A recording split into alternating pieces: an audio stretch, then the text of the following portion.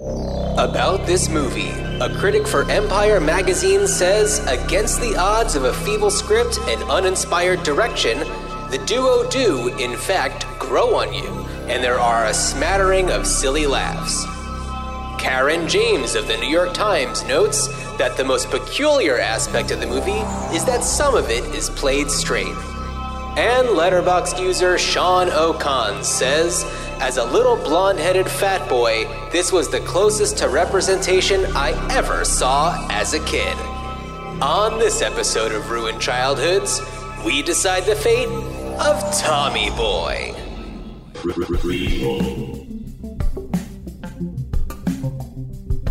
Sequel.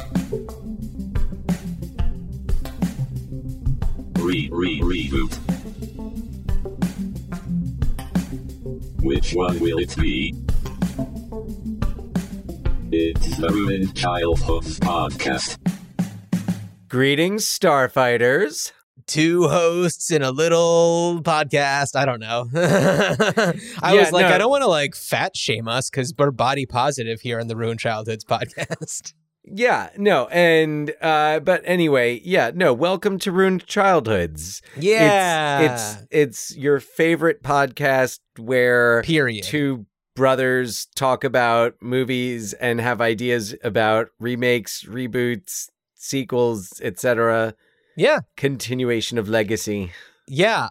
Dan, I loved our last episode on Amadeus. That was really fun. And the more I thought about it and the more I told people about it, the more excited I got about it, which was really cool. It was really fun to do that one. And it fills me with so much joy that we're going to do Tommy Boy on this episode because they're so different from each other. Yet I did manage to find a connection.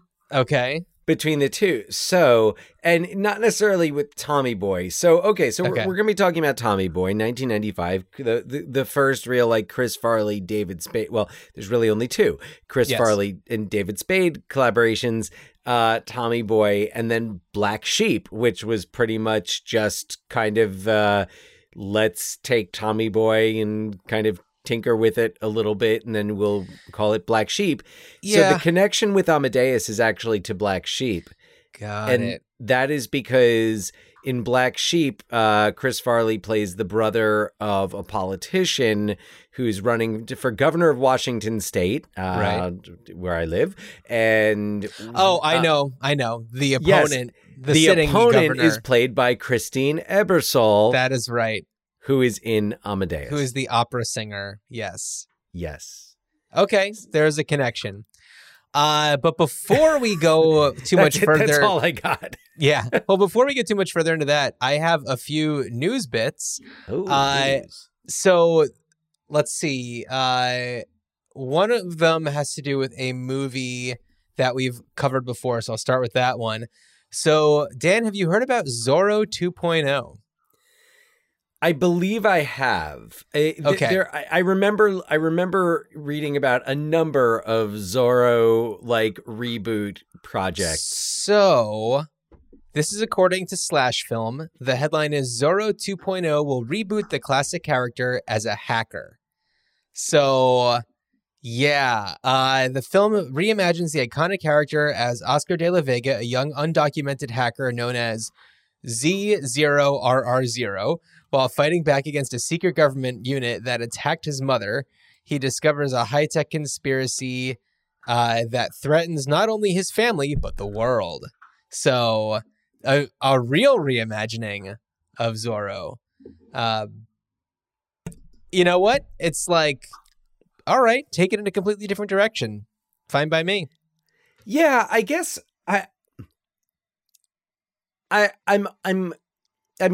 who am I to say I'm okay with it or not? I don't own the rights, but I would say it's you don't own the rights to Zorro.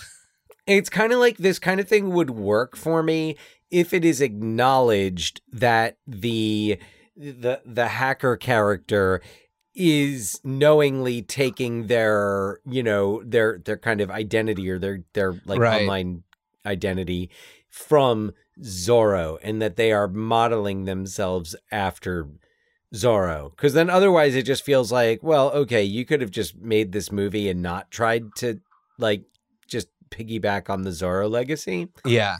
Like, I don't know. I guess for me, there's something, I have a very traditional view on Zorro, and I would like, well, I certainly wouldn't mind some tweaks to it. Yeah. I'm kind of like more down with the whole, like, you know, Antonio Banderas remake, the sure, Alain the more Delon. Traditional swashbuckling type situation. Because we kind of we do still, I think, need that.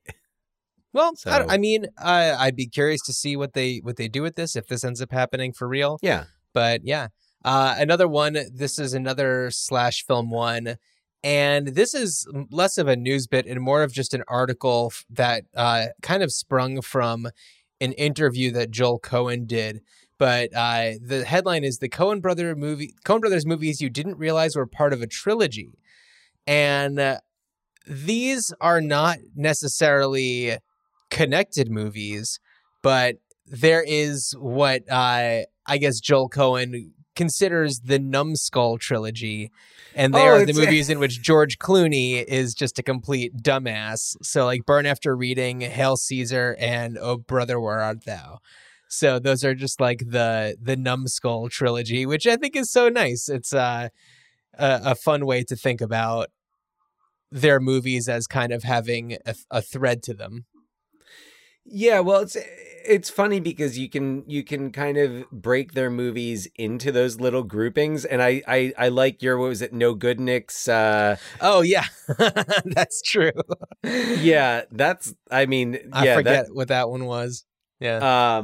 Yeah, I just remembered No Good Nicks, but I feel like there's like there's like the Hollywood, like there's Hail Caesar, Barton Fink, that kind of work with each other, and I don't think like it's the same studio from Barton Fink that's in Hail Caesar, just because Schmucks, Schmoes, and No Good Nicks. Schmucks, Schmoes, and No Good Nicks. Yeah. Yes. Good memory, Dan. I had forgotten all about that. Oh no! Well, as soon as you started to say it, and then when you said, what was it, the, like, not the Dumbass trilogy, but Numbskull. Numbskull trilogy, Yeah. I was like, oh, it's like that. The Schmucks and no, I forget it already. But Schmucks, anyway, yeah, Schmoes, and No Good Nicks. Schmucks, Schmoes, and No Good Nicks, right? So, and I feel like it's like Fargo could almost fit into the same. Actually, I'm thinking more of the TV series would fit with like Miller's Crossing. I think that for them, it's really just the George Clooney as that particular type of character through line, rather than like an actual kind of like thematic trilogy type of situation. By the way, my dog Rufio is right next to me chewing on a toy. So if anybody hears something, that's what that is. Bangarang. And Dan, I've got one more, another slash film news bit. White Men Can't Jump is getting a remake. Oh, okay. This was news as of today, the day we're recording this, December 1st. The new script for White Men Can't Jump comes from Kenya Barris, who has been working on the project for years, and Doug Hall with Barris also producing. Blake Griffin, former NFL player Ryan Khalil, and Noah Weinstein are executive producing through their Mortal Media banner.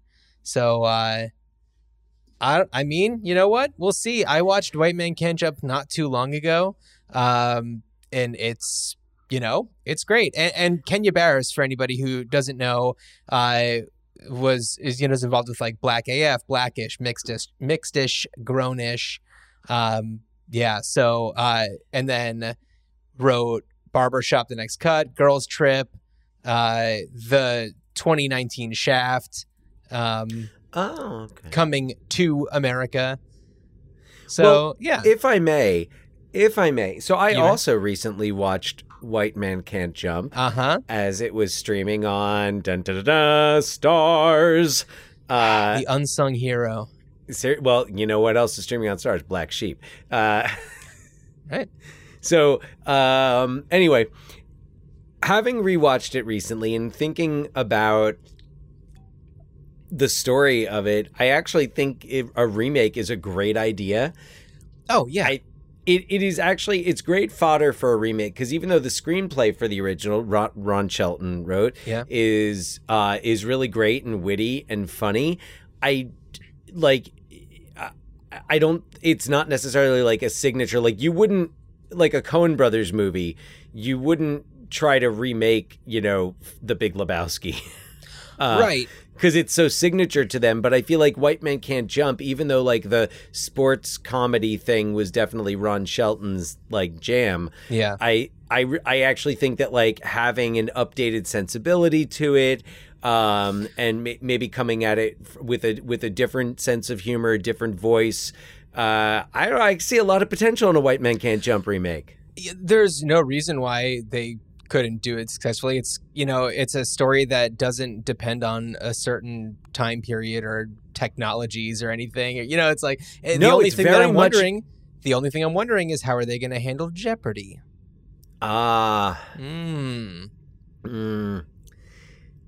Yeah, I mean, well, you got to think that's got to, I mean, not that Jeopardy's not still a thing, but... Oh, I'm sure they'll do something different, but, Yeah, but it's a different, it's a different landscape, so... Yeah.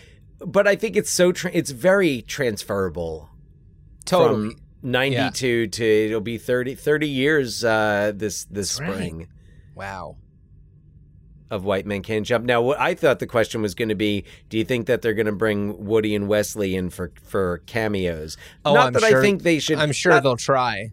Not that I think that they should necessarily reprise that. I feel like this could be a new thing, and it would be fine if there were no Wesley or Woody cameos, but I think it would be cool, even just kind of like even a the Duke brothers cameo in Coming to America. Right. Oh my God. Yeah, something like that. Yeah. I mean, also Rosie Perez, she's still out there. She's getting a lot of work lately. So that's true. Yes, absolutely. Maybe Rosie Perez is the host of Jeopardy in this. Maybe her character. It's her character. That would be perfect. That would be awesome, right? I mean, I know this is not a White Men Can't Jump episode, and I know. I mean, I think it just became one. This is a Tommy Boy episode, so why don't we talk about Tommy Boy? Well, speaking of who could surprisingly jump, a white man who was surprisingly agile, and Chris Farley definitely gets to show. The Chris Farley cartwheels are things of beauty. Oh, they really are. They're their own special thing. Yeah, they really are. So Tommy Boy, 1995. It's your classic Lorne Michaels blue background on the poster production. Yeah, with clouds. Yeah. Yes. Mm-hmm. Clouds. Yeah. So here, I'll do a little synopsis for anybody who either hasn't seen it or maybe has forgotten some of the plot points. But here we go. Tommy Callahan III is a complete screw up. He barely gets his college degree, and he's been the laughingstock of his peers for his entire life, especially Richard, who now works for Tommy's dad, Thomas Callahan Jr., president and CEO of Callahan Auto Parts. But Tommy's ineptitude is okay, for now. Since he graduated college, it's on him to get his act together and learn the business from his dad, so he is one day savvy enough to take over the family business. But everything changes when Tommy's dad abruptly passes away at his own wedding reception, leaving a struggling business with a brand new brake pad wing to his new wife Beverly and Tommy. Tommy finds out that the only way to save the struggling business without the man who held the company together at the helm is to sell 500,000 units of brake pads in order to prove to the bank that they are worthy of a business-saving loan. Tommy heads out on the road with Richard to try to save the company, but doesn't count on Tommy's new stepbrother Paul, who is actually Beverly's husband and not son. Paul is dead set on sabotaging Tommy and Richard's efforts, so the business has to sell to a large auto parts manufacturer out of Chicago, netting Paul and Beverly a solid chunk of change. Luckily, Tommy's girlfriend back home, Michelle, catches wind of Paul and Beverly's shadiness and has a background check run on them that turns the entire scheme back into Tommy's favor, resulting in Tommy saving Callahan Auto Parts for good. So, that's the long and short of it. I mean, this movie certainly was successful because of the chemistry between Chris Farley and David Spade. And watching the two of them in, the Chris Farley complete maniac mode to David Spade's like straight sarcastic, wisecracking, insulting little buddy. And there's an awesome like back and forth, and the way that their characters develop is nice. And honestly, it's like I see some real acting coming from David Spade in this movie, which is surprising.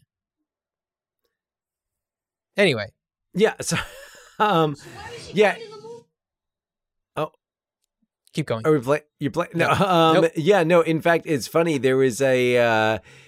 Yeah, you know what scene there's the scene when like oh man, I'm looking at my notes because I really thought I had this one written down. But it's kind of like when he gets it. It's like when Richard finally figures out how to explain like selling to Tommy. Right. Yeah, so that would be the scene with Helen the waitress. With Helen the waitress, and if you give me a moment, I'm just loading in all of our sound clips because I completely forgot to do that before.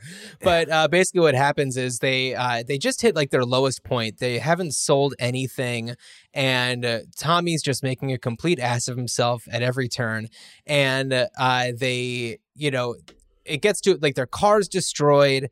And Richard, David Spade's character, like whacks Tommy in the face with the board, and they're at their like lowest point, and then they go into this like roadside diner, and then we get this wonderful scene. And you, what can I get?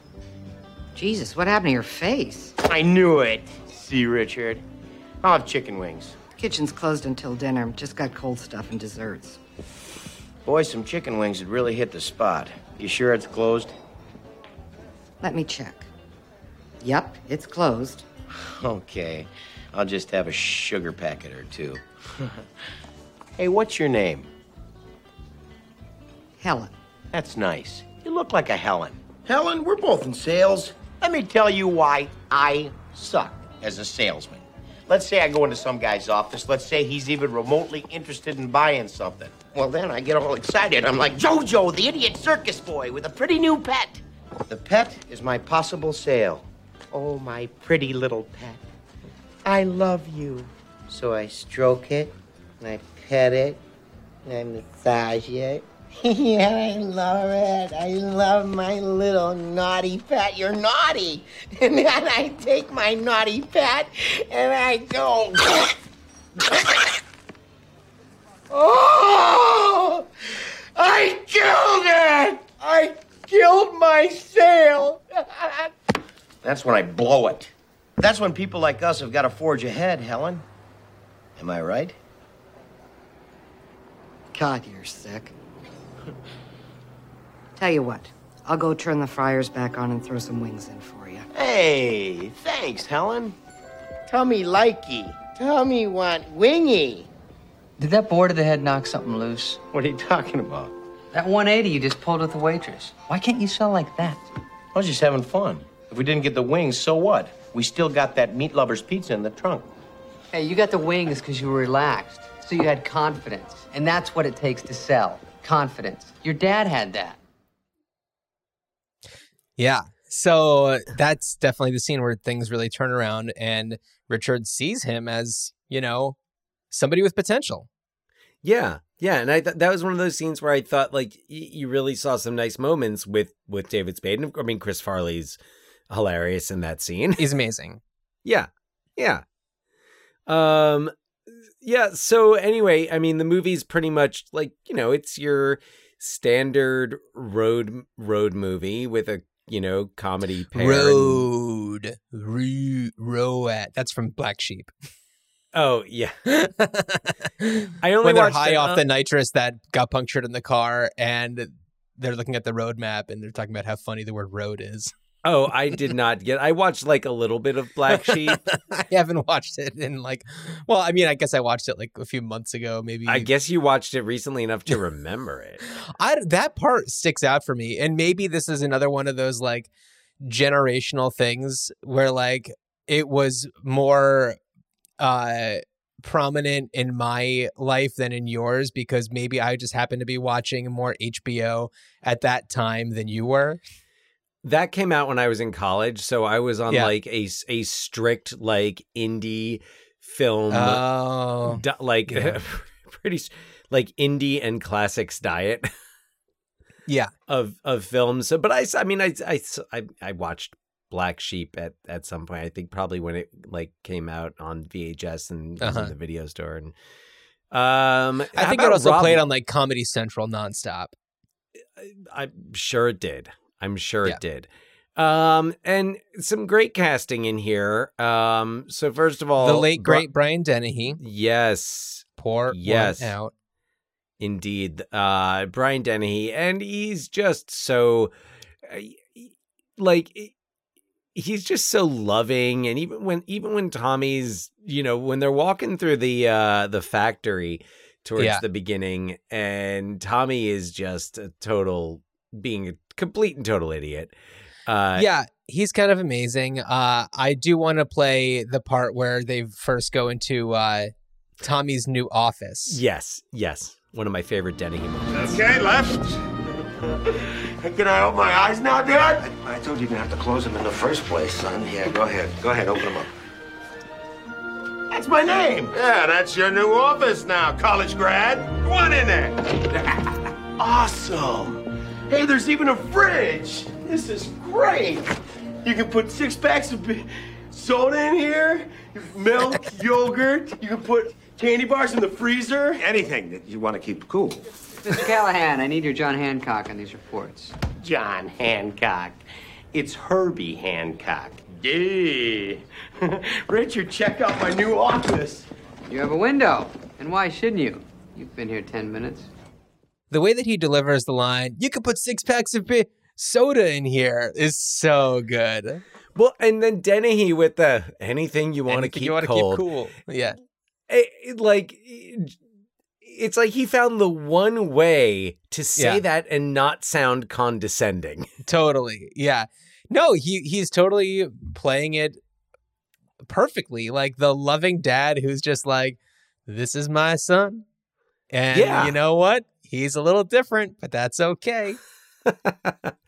So Brian Dennehy's great, and that's really like, the emotional core of the movie is when he is his passing. Right. And I thought the casting of Bo Derek, right, is great. It allows, of course, for the tribute to 10. Can I have my eyes now, Dad? For God's sake, son, will you quit covering your damn eyes? I love that. Holy shnikes. Getting out of the pool. Is that for me? No, son, that's for me. Oh, man. Dad, she's like a 10. Hi, honey. Hi. It's so interesting because, like, I know that the movie 10 is iconic because of like Bo Derek's, I don't know if performance is even the right word, but presence. Yeah. Like it's known for just the fact that Bo Derek is a total babe. Like, I don't know if anybody, if I went up to a person on the street and asked them to tell me the plot of the movie 10, it would take me maybe a year to find somebody who could do it. But, if anybody's familiar with it at all they know about it is Bo Derek. Well, so, I mean, not for that. And look, I mean, I don't think I've ever seen it. If I have, I don't remember it, but it is what it is because of the image of Bo Derek. I'm pretty sure Dudley Moore plays a pianist in it. Okay. I don't, that's I do know Dudley Moore is in it. Dudley Moore is in it, and Blake Edwards wrote and directed it. But no, it's an interesting. It's interesting because I guess like maybe because this comes out in 1995, and I think 10 came out in like 1980. So this was probably at the tail end of like that reference being understood. You know what? And even if it's not a reference that's understood, it still works just as a line. Well, yeah. I mean, look, let's put it this way. It's a reference that more people are going to get probably than the Amadeus reference in Last Action Hero. You think? I'm pretty sure that you've got just as much chance of walking into a theater in 1993, a matinee of Last Action Hero, and finding people who can explain the Amadeus references. Of Last Action Hero. Okay. Well, yeah, I don't know. An evening showing, you might have more adults. Yeah. And then Rob Lowe as Paul, dirtbag Rob Lowe. Another one of his great Paul. Another one of his great Lorne Michaels comedy. Yeah, it is so funny how, I mean, clearly he's buds with Mike Myers. They did Wayne's World, and then Austin Powers. I think he was in the second one or the third one. Yeah, he's in the second one. He's one. Yeah, he's the young version number of number two. Yeah. So yeah, it's interesting. He fits into this like comedy world, but But it's, you think about his career, and it's like, okay, so how did Rob Lowe become famous? Well, okay, so he's teen heartthrob in the 80s with The Outsiders and St. Elmo's Fire. Wailing on that sax. Yeah. I'm thinking of like Joel Schumacher and sax players, and because Joel Schumacher directed St. Elmo's Fire. Yeah. And The Lost Boys. Yeah, so Rob Lowe's like career, like the part of his career that really put him on the map was he did not do comedy like ever. Right. Really. Yeah, and he does show up in these things as the bad guy, which is it seems like probably a lot of fun for him.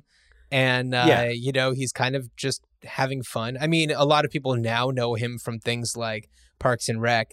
And fewer people probably know him from The Grinder, although The Grinder was so good. The Grinder, such a good show. Everyone, please, if you have, this is our great opportunity. Seek it out. There is but one season of it. Find it on Hulu. Fred Savage, Rob Lowe, the great William Devane. I was going to say the great Timothy Olyphant, but yes, William Devane, of course, our favorite. Oh, the legendary Timothy Olyphant. Yes. Timothy Olyphant, who plays himself. Brilliantly. And is the foil to Rob Lowe's character. Is so amazing. But then you also like Rob Lowe did, I think 4 seasons of The West Wing. Yep. Mm-hmm. A good dramatic actor in his own right, but I dare say, like, I feel like comedy, whether he's playing the villain in one of these movies or being, in Parks and Rec. Oh yeah, so incredibly likable. Well, yeah, yeah, to a literally. fault. No. Yes, right. So, this movie, as we were saying before, like it really hinges on the chemistry between Chris Farley and David Spade. Who knows if this would have worked with anybody else? I believe that the role of Richard was maybe originally supposed to go to Adam Sandler, but he was doing Billy Madison. And it's hard to imagine what it would have been like with somebody like Adam Sandler, who's also a more zany actor. Yeah, I mean, yeah, and especially at that time, we know Adam Sandler is definitely, So, but it's hard to imagine anyone other than David. I think also because David Spade definitely put his own stamp on this part, and it definitely feels like there are scenes that kind of hinged on their personas. Like for Farley, the scene we just listened to with Helen the waitress, very much in his wheelhouse. The part when Rob Lowe's hosing him down at the gas station and he's doing Maniac. So funny.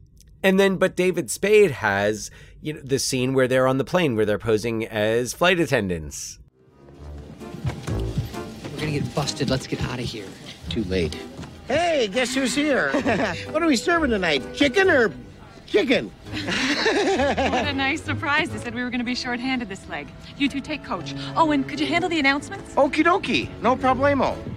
They're gonna know we're bogus. Relax. You get on the horn, I'll throw some peanuts at him. We'll be in Chicago before you know it.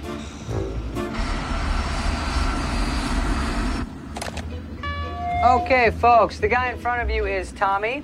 He'll be taking you through my little spiel here. Tommy is a Scorpio, he likes biking, and he's never been laid. Exits! Okay, there's one back here, and there's probably one over by the wing somewhere, usually. And what about seat belts? To fasten. Take the little end and stick it in the big end, and you know what? If you guys don't know how to use a seat belt, just ring your call button, and Tommy will come back there and hit you on the head with a tack hammer because you're a Okay, and life preservers. These we may need. Although, what are the odds of us actually hitting a lake? My money says, if anything, it's gonna be a mountain. To inflate, put it around your neck and yank down on the tab.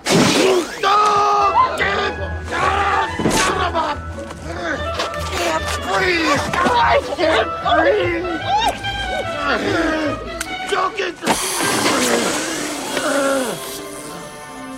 He's a big dumb animal, isn't he, folks?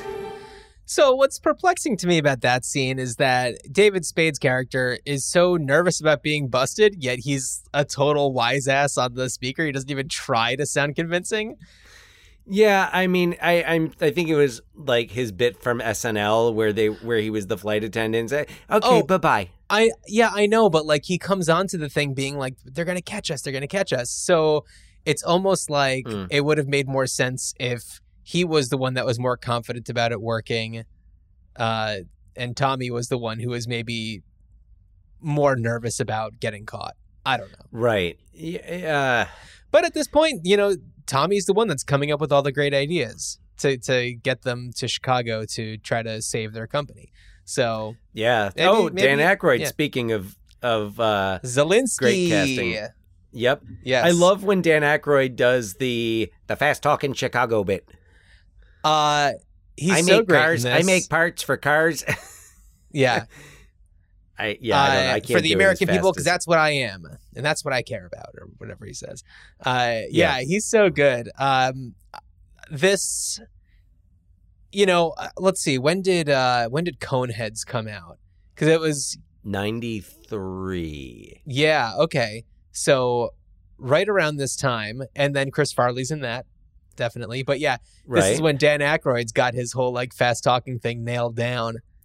He is capitalizing on that for sure. And another Lorne Michaels Blue Sky with Clouds poster. Right, yeah. Yeah. And I feel like Dan Aykroyd kind of always came out to pop up into these movies. Any of the SNL movies that were made, like Dan Aykroyd will come in and pop up and make an appearance. I feel like he's a good solid company guy that way. Yeah, right. Reminds me, I saw the new Ghostbusters Afterlife. Dan, I don't know if I talked too much about it. I think that if I did, the only thing I would have said is that it is a delight. It is a real delight. And it does what it seeks out to do. And you're either along for the ride or, you know, maybe you won't enjoy it so much. But there's that. And also, like, off topic, but still having to do with reboots, I saw the new West Side Story the other day. Oh, really? And, yeah, I went to an industry screening of it, and it was really nice. It was really good. It was very nice. Spielberg-y. Well, I mean, I'm not really super big into musicals, and I felt like it worked. There was a lot of stuff that worked about it, and it definitely didn't feel like it takes anything away from the original. And the things that I noticed that were different about it, I think were good choices. So my endorsement for the new West Side Story. Okay. And while we're on this tangent, I will also add in, more of the sequel realm, I got to see No Time to Die. Oh. And yeah. What did you think? I saw that one. I really liked it. Really liked it. Now, caveat here, I did not see it in a theater.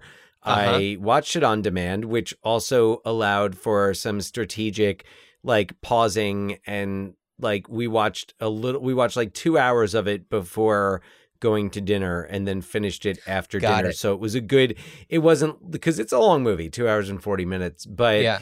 And I thought definitely a fitting send off for Daniel Craig.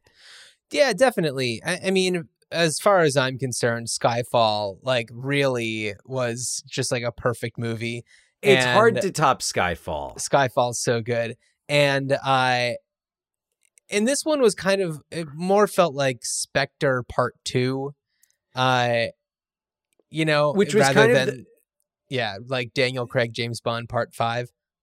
Right. Yeah. Although I have to say I enjoyed it a lot more than Spectre. I think I enjoyed them equally. I really loved the opening scene in Spectre, the Day of the Dead. Yeah. In like Mexico, and I thought that was really cool. There were a lot of things about it about Spectre that I really enjoyed that this one didn't really have. And I was a little disappointed that like Ana de Armas wasn't in it as much as I thought she would be, because her character was really interesting, and I thought that there was more that they could have done with that. I have to wonder if that was meant to be more of a character, a little character introduction.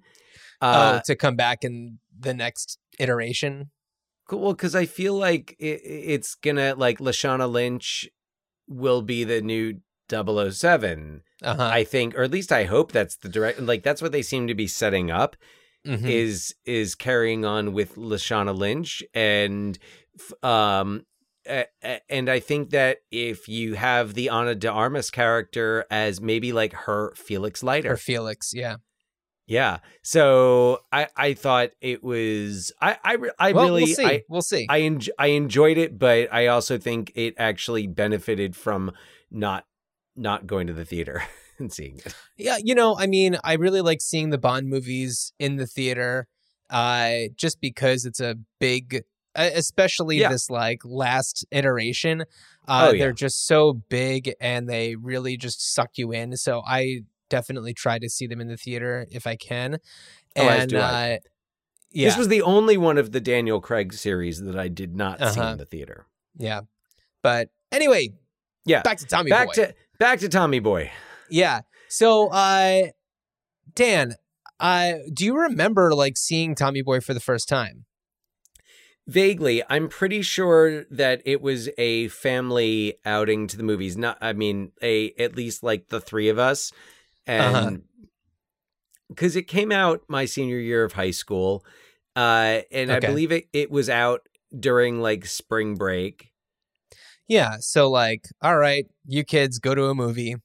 Yeah, I think it was one of those. I think we saw it at the Menlo Park Mall. Okay. In New Jersey, Edison, New Jersey. I'm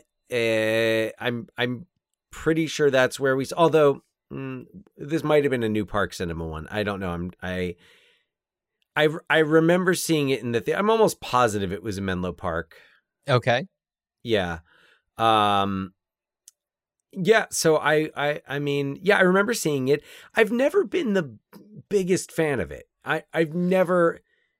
Yeah. I mean, I get that because I think that maybe you were a little too old for it to really hit the way that it would hit somebody 5.5 years younger than you, myself. I mean, maybe a lot of people my age really like it. Yeah, so. No, I yeah, for sure. But I think that like the way that it has continued on in time, I think that for people my age, it was one of those rewatch ones that was just like a comfort movie. Not to say that other people wouldn't appreciate it, but I think that it was one that like, because it would get replayed on Comedy Central or HBO or whatever, you know, it was definitely just more present for us people who were home more, you know? Right. Yeah. Yeah. I mean, yeah, there were other comedies from this time period that I gravitated to much more. We mentioned Billy Madison earlier, and I Billy didn't Madison, really, so good. I didn't see Billy Madison for, it was like a couple of years later, but you know, Billy Madison's hilarious. I will still watch Billy Madison on occasion. And, you know, Billy Madison and Tommy Boy are two movies that do have this type of thing where they are so linked to the main, like to the lead actors, that it really makes what we talk about on this podcast a little bit more challenging. And that, Dan, is where I ask you what you would do with this movie given the opportunity to bring it back today. Yeah. It's a tough question because it comes down to like, all right, well, do we look at kind of the formula of the movie? You know, a comedy team on the road, you know, in some type of road situation where there's these stakes. In which case, like, it was done before Tommy Boy. It's been done since Tommy Boy. Yeah. I think the challenge in doing something like that now is it doesn't feel like you have like this general knowledge of, you know, like entertainment is so fragmented and it's so very much like, you know, choose your own entertainment, so that it's not like, you know, everyone is watching SNL. And I mean, I know that, like, you know, of course, people are still building their careers and becoming, you know, like really big stars from SNL. But it's kind of harder to think about, like, kind of a pairing, or think about. I don't think we see the SNL movies as much. No, and even though this wasn't based on a sketch, it was based in the personas that David Spade and Chris Farley really developed on that show. What would would MacGruber be really like the last SNL movie? Even though it's not really. I mean, MacGruber. MacGruber. It's kind of like. I mean, yeah, I don't know if MacGruber is necessarily like a Lorne Michaels production, but it's also, you know, a character that was from SNL. I would consider MacGruber an SNL movie. I mean, like, look at the Blues Brothers. That's like the first. Yeah, I'm just trying to think of the last. Yeah. I'm just trying to think of what the last one would have been. And I think it was MacGruber. I can't think of any other characters that have been adapted into a film. I don't know if that is really a thing that can happen anymore. Like, what are you going to do? Like build a David S. Pumpkins movie? Maybe. Yeah, I don't know. You know, the Kristen Wiig character who can't keep a secret, like. But that was forever ago too. You know. Well, yeah. No, that's true. So, yeah, it kind of feels like something that its time has passed. But I don't know. And I think in terms of like the comedy pairing, maybe the way to go with this is not necessarily a remake of Tommy Boy, but I'm wondering about it like a Superbad sequel, like to pair. I'm trying to think of other like comedy pairs, and I'm like, who are really good comedy pairs? And I'm just thinking of Michael Cera and Jonah Hill in Superbad. So I don't know. Maybe it's that. Maybe it's just, you know, using Tommy Boy as like a framework for another road movie with that type of dynamic. Yeah. It's a tough one because then it's like you ask yourself, well, like, would this work as a series? And no, not really. How do you carry that on? And I mean, so much of this was really built around Chris Farley and David Spade.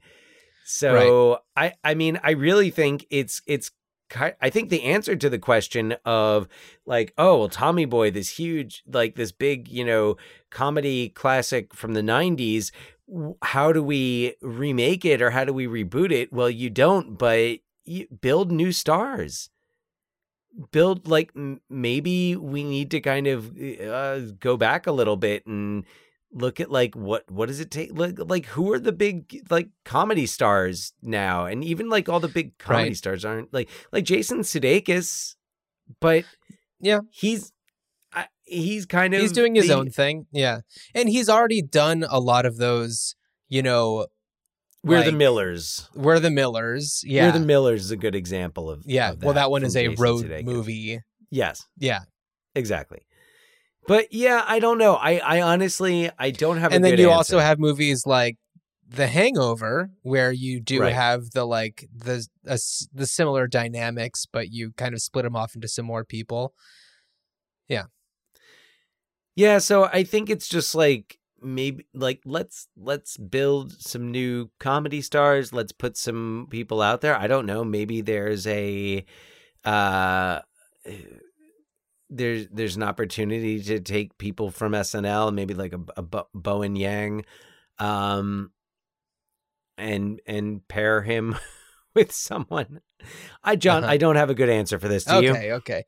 Well, Dan, for this one was thinking there is no way to replicate the chemistry that Chris Farley and David Spade had in a remake or anything like that. So the clear thing for me is a prequel focusing on Tom Callahan Jr., Brian Dennehy's character, and Tommy's mom, who all we know about her is that she's passed away.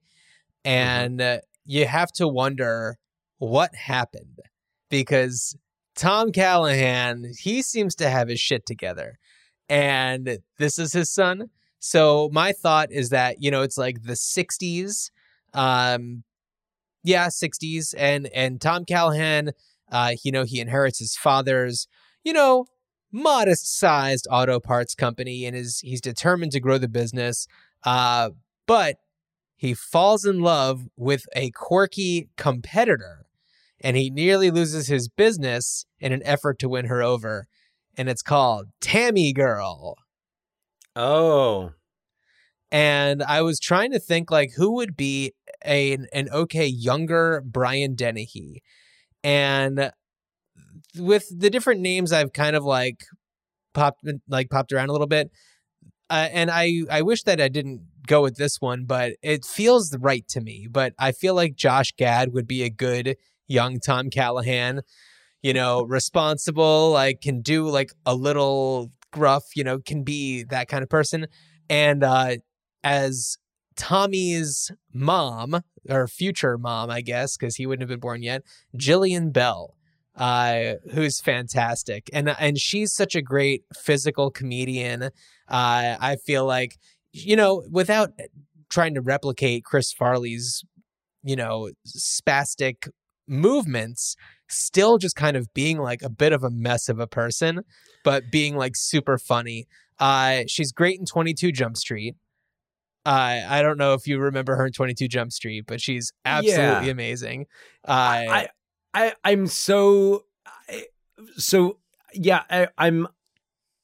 go very back and forth on Jillian Bell. I do think that she is a excellent suggestion for this. Yeah. And she's great in Brittany Runs a Marathon. I mean, everything I've seen her in, she's really good. I think that she'd be a lot of fun in a role like this. That's in a more 90s comedy type of movie. And as far as directors go, I was actually thinking Natalie Morales. She directed the movie Plan B. She also did a movie called Language Lessons. And she Plan B is fantastic. And it definitely felt more like a 90s comedy. Similar in a way to Booksmart, and I would say also Olivia Wilde would be a totally great director for this also, given what we see that she did with Booksmart, and I'm excited for is it Cocaine Bear that she's doing or something like that? Yes. Yeah. Yes. Very much. So anyway, that's kind of where my head was for this one. All right. Yeah, I mean, yeah, it's one was a tough nut to crack. Jeez, and we thought we were gonna have a challenge with Amadeus. You know, Amadeus, that one, it just clicked at a certain point. But you know, I feel like that what's fun about this show is that we can sometimes challenge ourselves, and this one was a little bit more of a push because it is one where the movie is so heavily linked to the actors in it. Yeah, and there's just also, it's like the story doesn't lend itself to being a musical, which is right. Usually the good, like, kind of cop out. I mean, you could do a whole number on Fat Guy in a Little Coat. Well, yes, Fat Guy in a Little Coat could definitely be its own musical number, but I don't think I do think the Rob Lowe and Bo Derek characters would work well in a musical. Oh, Dan, see, now you're starting to convince yourself that it's a good idea. You're right, I am. Yeah.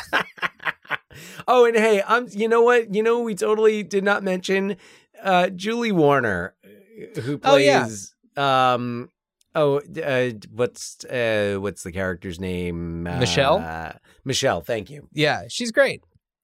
Julie Warner. So, yeah, she's great. As Tommy's love interest. Yeah. And so, you buy it too. You know, you can tell that she really just loves his, I don't know, his warmth, his energy.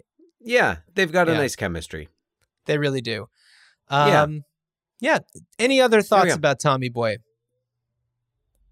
No, not really. Well, before you introduce what we're going to do in the next episode, I want to send a special thank you to everybody who has purchased items on our TeePublic store. The link to that is on our link tree in our episode description. We've been getting some sales from there, and it's been really encouraging. And I know that there's going to be a lot of, they're going to put a lot of the items on sale leading up to the Christmas time, the buying time. Yeah. So, lots of cool mugs, tote bags, face masks, shirts, hoodies. Lots of fun stuff. On there. And we're going to keep coming up with some more ideas. But we've got a lot of great ones on there so far. So it's fun when I can see which ones are being purchased. And it's just like, okay. There's a Jesse Plemons fan out there who's going to have a very Merry Christmas. And as well they should. Yeah. I hope it's Kirsten Dunst. Yeah. Oh, they're working together on something again, aren't they? I saw being married people. Oh, are they? Oh, I didn't realize they were married. Okay. Yeah. I think they are working on something together though. I know that they did the season 2 of Fargo. Yeah. Anyway, good way to go, Jesse Plemons. All right. We love Jesse Plemons here. Yeah, we like. Yeah. I think someone got an Oscar Isaac mug. That's cool. Nice. Oscar Isaac. And send us your pictures of your stuff that you get. Yes. We'd love to see it. But yeah, please do. And of course, check us out on our social medias also in that link tree. But Dan, what is next? Well, next, we don't have any merch for this yet, but the idea train is on the tracks, and hopefully it doesn't get held up by Billy the Kid and his gang, because we're talking about Young Guns and Young Guns 2. Oh boy, yes. Oh boy. Blaze of Glory. Oh man, I am excited. I haven't seen these movies since I was a kid. In a blaze of glory. Oh, yeah. Crank up the Bon Jovi.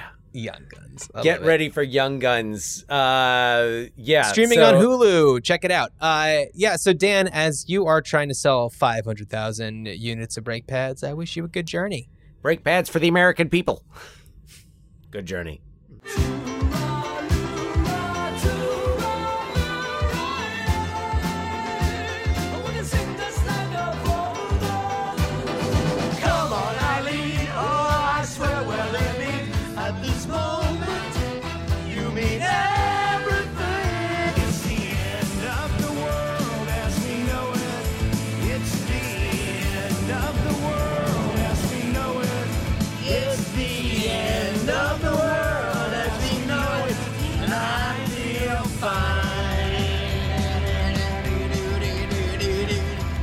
o'clock TVO.